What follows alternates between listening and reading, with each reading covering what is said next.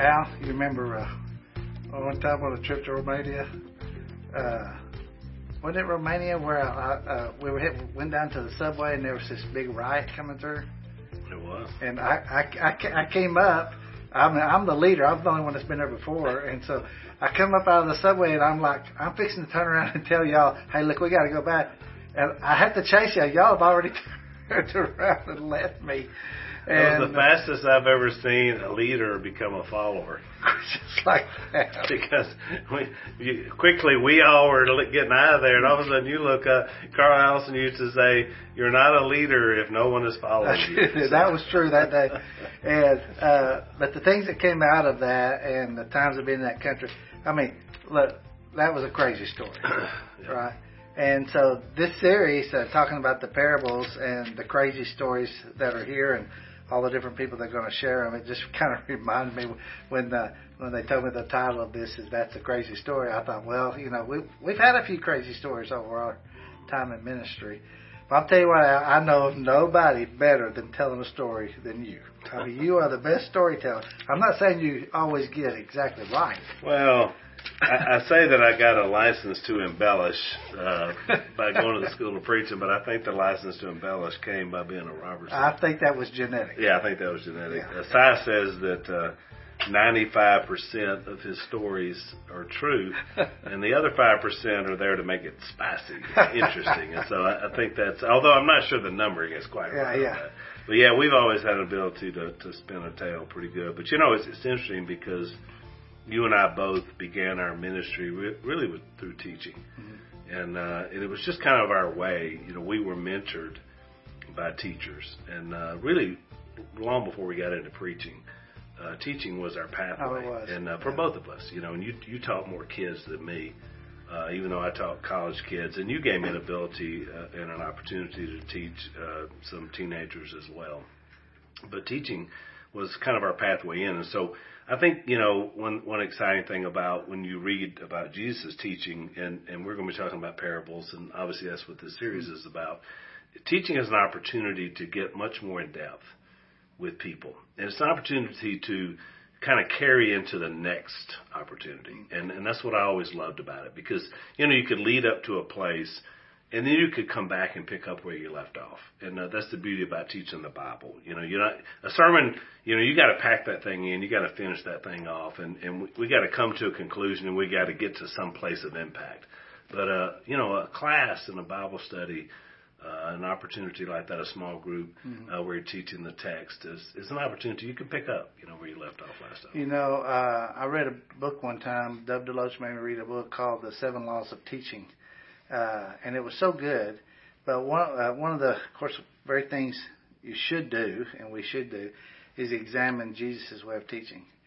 And that's the brilliance of Jesus. When you see the parables, those stories, I mean, most people kind of define that as like I think they used to say earthly story with a heavenly meaning. Yeah. That really doesn't do it justice. Right. Because it's really about the kingdom, a kingdom story with a kingdom action. Right. It's kingdom explanation with a kingdom action involved in it.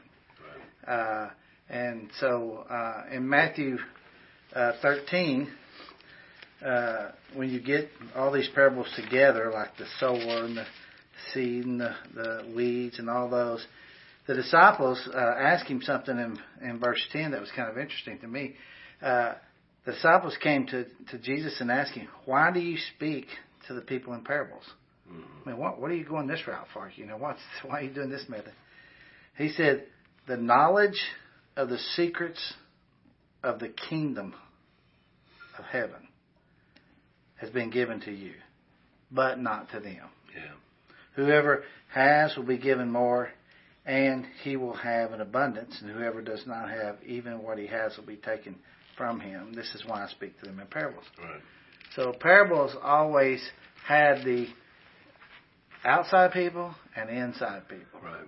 But, I think a lot of that came from some of the Old Testament stuff, to be honest with you. And what people don't realize is that a kingdom mindset has been around since as long as there's been a kingdom, and that's been since there were the people of God.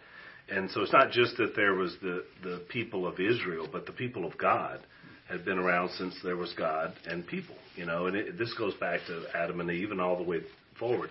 It's interesting. People don't really know this, but there were parables even in the Old Testament. Not a lot, but a few.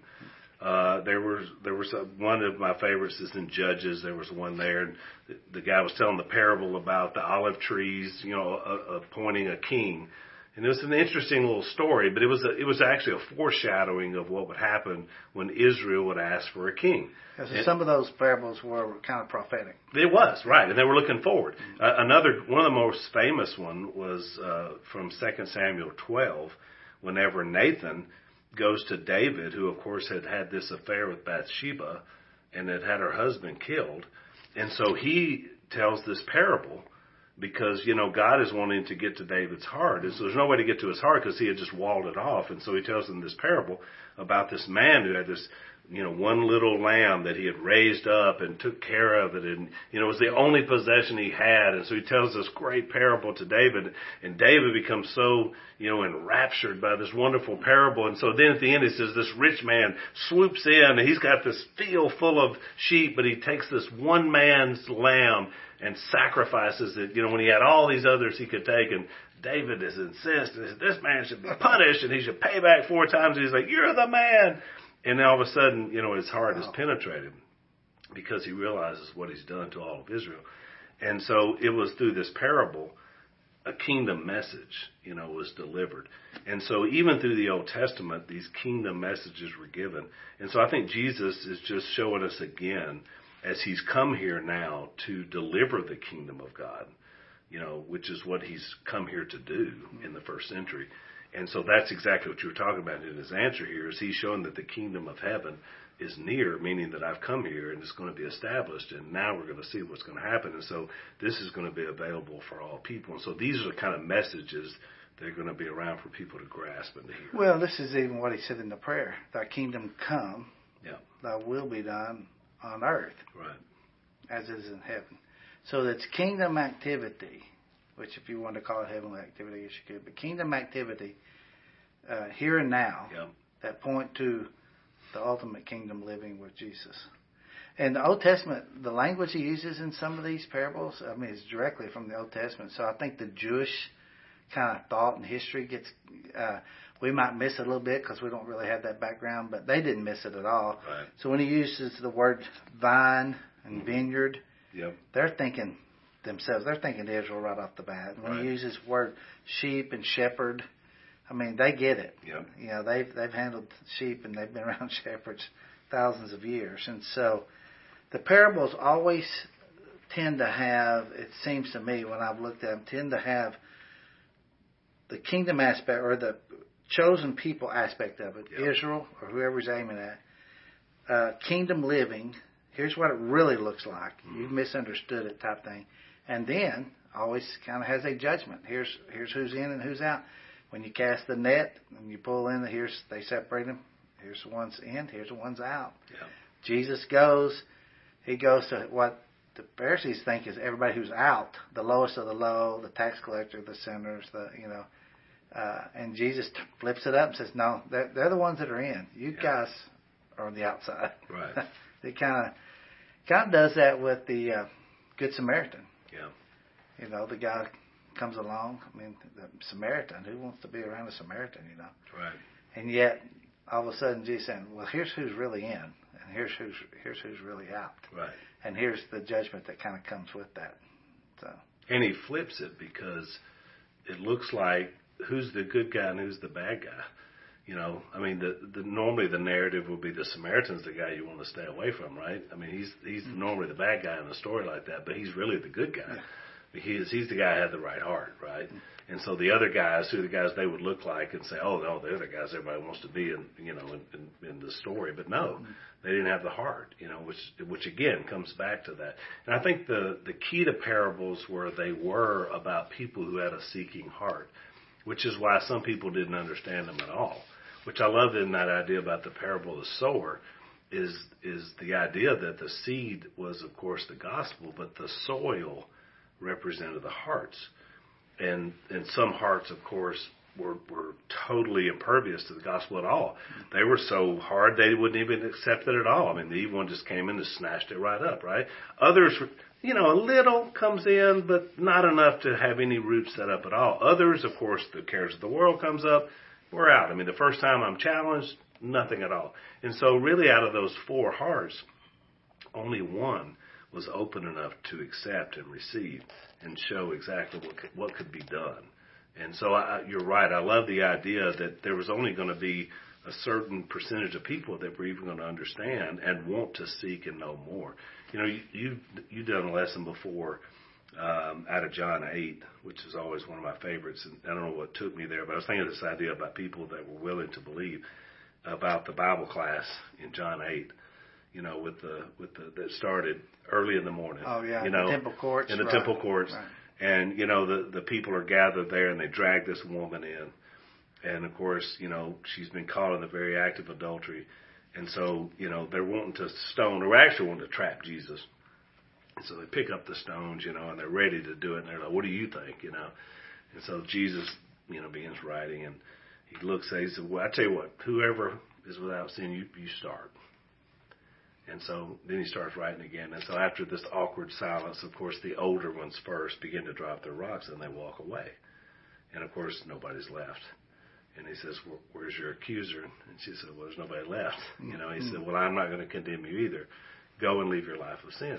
And so it's really interesting because when you read the rest of that chapter, he gets into this back and forth with them. And it says some of them believed. Remember? And then he says, well, I tell you the truth. If you hold to my teachings, you can really be my disciples.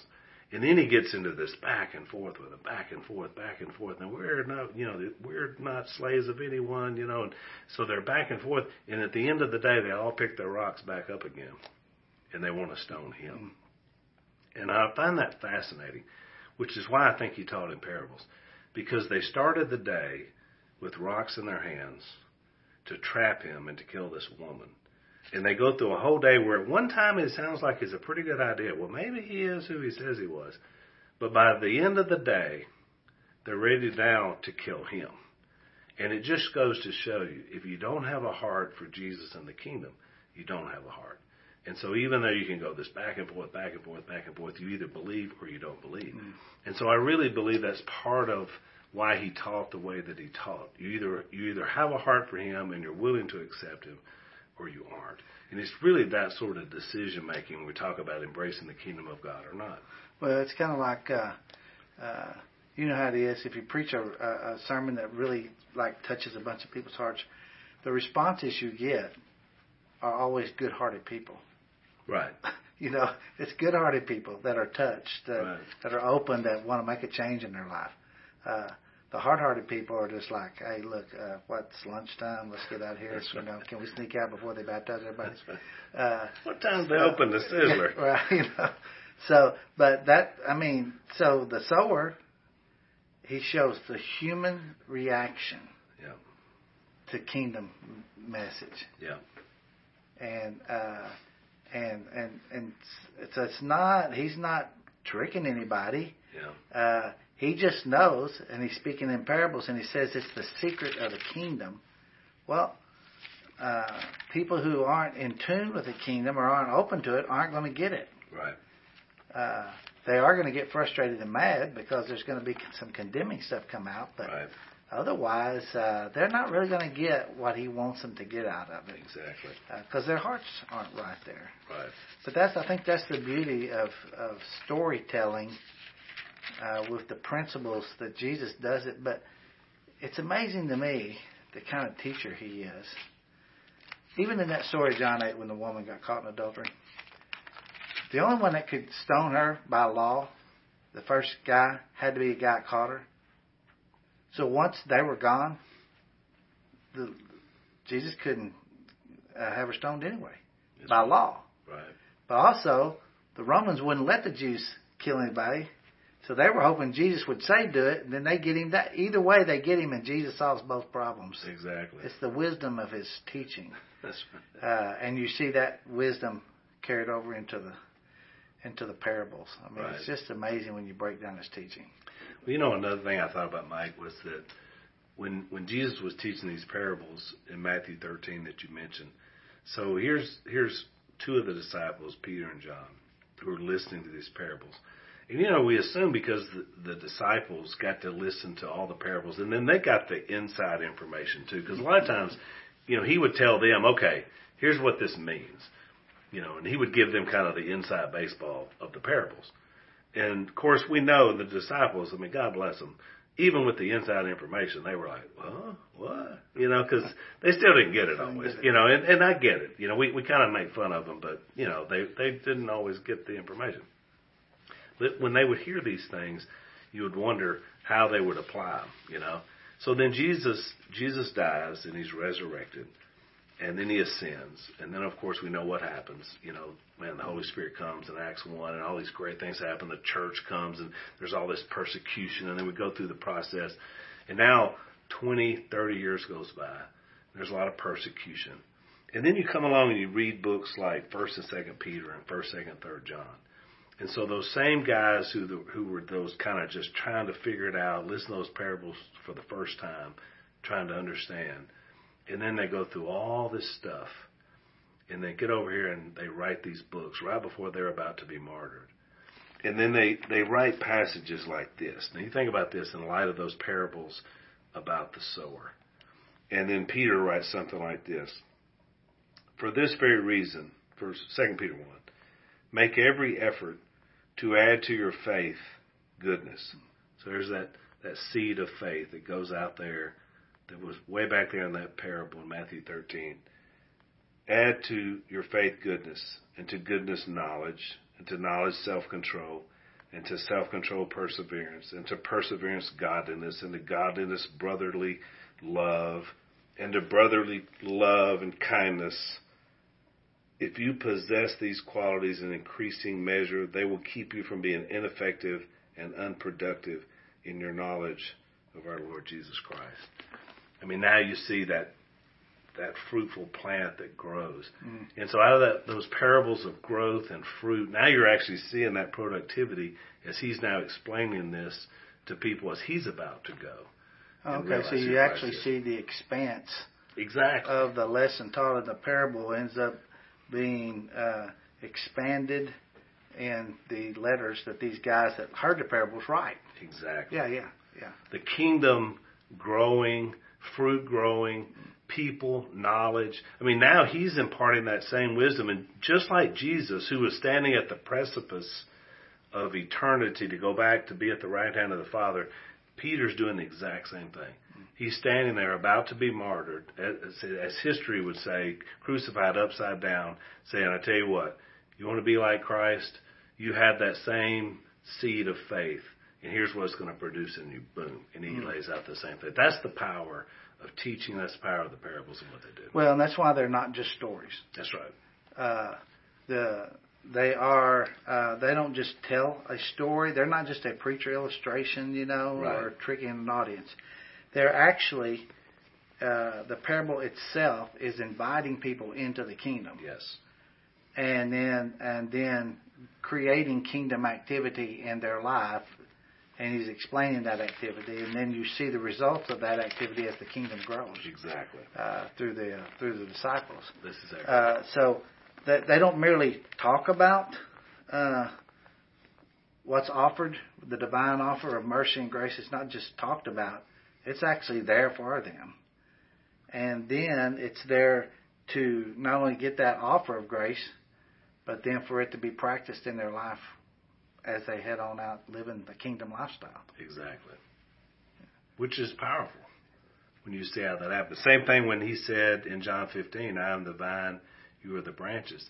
And then he goes on and he talks about how that they were to love each other as God loves them. And then here's what John said in 1 John chapter 4. Again, just like Peter, God is love. Whoever lives in love lives in God and God in him. And this way, love is made complete among us so that we will have confidence on the day of judgment. Because in this world, we are like him. There is no fear in love. But perfect love drives out fear, because fear has to do with punishment. The one who fears is not made perfect in love. We love because he first loved us. Again, fully perfection and maturity. Now you're seeing John is mentioning. And think about this little scared rabbit disciple who first looked back when Jesus was saying, look, I'm the vine. This is how it grows out in you. And his understanding of that. First being told, look, you've got to love these guys. Who he's competing with at first. Yeah. Like, who's the greatest? Is it me and my brother? Is it Peter? Is it this guy? Is it that guy? Now he's talking about perfect love in Christ as he nears the end of his own life. So that's the power of what kingdom living can do. And that's what Jesus is expressing through these parables. And this is what he's trying to get them to see. This is what kingdom life looks like, if you can embrace it. And really, that's what discipleship looks like. Exactly. Because, and I missed this for a long time. You remember when Jesus calls the disciples and they lay down their nets and he says, follow me, I will make you fishers of men. Mm-hmm. So I was going back through that, and I was thinking about this thing on discipleship. Following, that's the first thing. A learner, as a disciple, is a learner and a follower. And it's I forget the old saying about you follow close enough to where you get the dust of their sandal on your feet, Mm-hmm. And so they're following. That's the discipleship beginning. But then he says, I will make. And I missed that for a long time. Yeah. He's going to make them into something that they haven't been before. Yeah. There's a transformation that takes place. That's what discipleship is. Right. So they're following, then Jesus does something. He makes them this. They don't make themselves. Right. We try to make ourselves, but I'm telling you, I've tried a long time to improve a few things, and I haven't had a lot of luck at it. Right. But Jesus makes them something they haven't been. Yeah. And then he says, I will make, and then fishers of men. That's the last half of the deal about reaching other people. Yeah. Well, when you take that verse, and then you go over to Matthew 28, that verse, the fisher of men's verse is at the beginning of the ministry. Now this is at the end. And he says, you're going to go to every ethnic group, all nations. You're going to make disciples. You're going to teach people, and you're going to make disciples. You're going to baptize them, and you're going to teach them to obey. That's action. Obey all these things, and one of those things was to turn around and make other disciples. So the beginning of calling them and the end of leaving them, the discipleship thing is there. And in the middle, you've got the parables. That's right. That he uses to disciple them on how to live for the kingdom. Kingdom activity in your real life. And he does it with real life illustrations right around him. I love how he does that too. He uses water to well. He uses the fish. He uses whatever's around. That's right. That they're familiar with. And he takes that and in a parable, a story, becomes a story of kingdom explanation followed by kingdom action. And I love the idea of, like in Luke 15, the parable of the lost sheep and the lost coin and the lost son. The idea that the Father will go to find that which is lost. Beautiful picture. And it's interesting. So we had, years ago, they approached us about doing the Duck Commander family cruise. And so they asked all our family to go get on a cruise ship with 3,000 fans. Well, I bet Phil was excited. Oh, man. And so they said, but look, here's the deal. They want the whole family to go. And they were going to pay us quite a bit of money to go. Get on the boat with all these fans of Duck Dynasty. But everybody had to go, including Phil. Well, everybody knew that Phil was never going to go on this cruise. Because he said a long time ago he would never step foot on a cruise ship. So who did they turn to? The Phil Whisperer. Yeah, that's right. So they come to Old Al and they say, you got to convince Dad to go because the whole deal's off if Dad doesn't go. So I'm like, man, this is a tough one because he's never going to get on this cruise ship. So I go in, I said, Dad, they want us to go on this cruise. He said, oh, I heard about it, Al. He said, let me get this straight. We got 3,000 Duck Dynasty fans on the cruise ship, and you're telling me we're going to get on the boat. That's right, Dad. Getting on the boat. And there's no way to get off the boat. That's right, Dad. We're floating around in the ocean with everybody on the boat. That's right. I don't like the sound of that, Al. I said, well, let me frame it a different way, Dad. We're going to be out on that boat with 3,000 Duck Dynasty fans, and every morning you're going to be able to preach the gospel on that boat. And those 3,000 people, they can't get off that boat. And he looked at me and he said, now I like the sound of that. I'm in. And I've always thought about that parable because Dad was a fisher of men who was willing to go where people were that needed to hear the good news. Just so happened that we baptized about 300 or 400 people that week on the Lido deck. And as far as I know, on a Carnival cruise, nobody had ever been baptized before in the baptismal service, on a Carnival cruise ship. And the point is, if you're willing to go and look, people are willing to be found. And that was the beauty of those parables in Luke 15. The Father is always looking. You remember that boy was coming down that road, the Father was looking for him. And ran to him. And so that's the beauty of stories like that, and the way Jesus told him is that impresses on us of how powerful the kingdom living really is. So, last summer I went and spoke in Mississippi to a church, and they were doing a series, a summer series on Wednesday nights, and so it was on the parables. So they asked me about when I could come, and the first date I mentioned was old buddy across the river there, John Dobbs had already picked that date, and so I said, well, I'll go another date, and then so I said, which parable, and finally he said, well, there's not many left. And I said, look, just give me the one nobody wants, because I know that's what this has ended up looking like. So he said, okay. So it was the parable of the net here in Matthew 13. Mm-hmm. I want to read this, which kind of gives us an example of a parable. He said, once again, the kingdom of heaven is like a net that was let down into the lake and caught all kinds of fish. When it was full, the fishermen pulled it up on the shore, and they sat down and collected the good fish in baskets, but threw the bad away.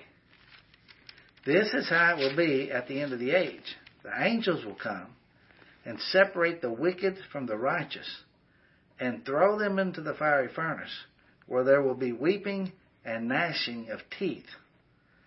Have you understood all these things? Jesus asked. Yes, they replied.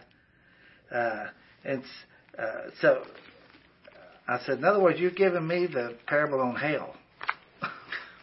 Weeping and gnashing of teeth. He said, yeah, well, pretty much.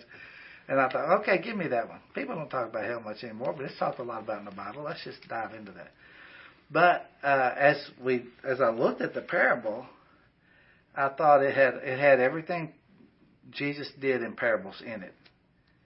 It had people being a part of the kingdom of God, and that they had been reached. It had us not deciding who was in or out. That's right. He had some angels and other people who took care of that. Yep. And he had the judgment that comes. If you're out of the kingdom, here's the judgment. Yep. Here's what happens to you. It's the kingdom. I guess kingdom warning. Maybe that'd be it. You have the kingdom story, the kingdom action, the kingdom warning, all wrapped up in that. And I thought, how brilliant Jesus was. And this was the last parable in that kind of section of parables about seed and weeds and all that kind of stuff. That kingdom business is serious business. Mm-hmm. And the kingdom life, it's for the down and out. But they're really going to be the ones in. That's right. But there really are going to be people out. That's right.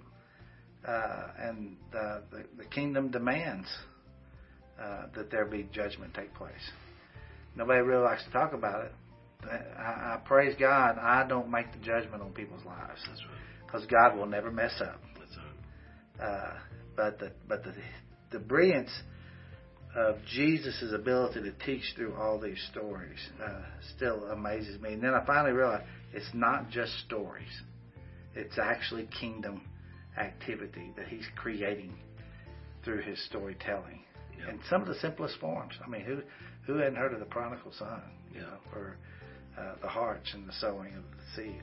Right. I mean, very simple stories, but they pack a punch. They do. I'm looking forward to this series. It's going to be great. Mm-hmm. It'll be some good stuff. Yeah. Some crazy stories.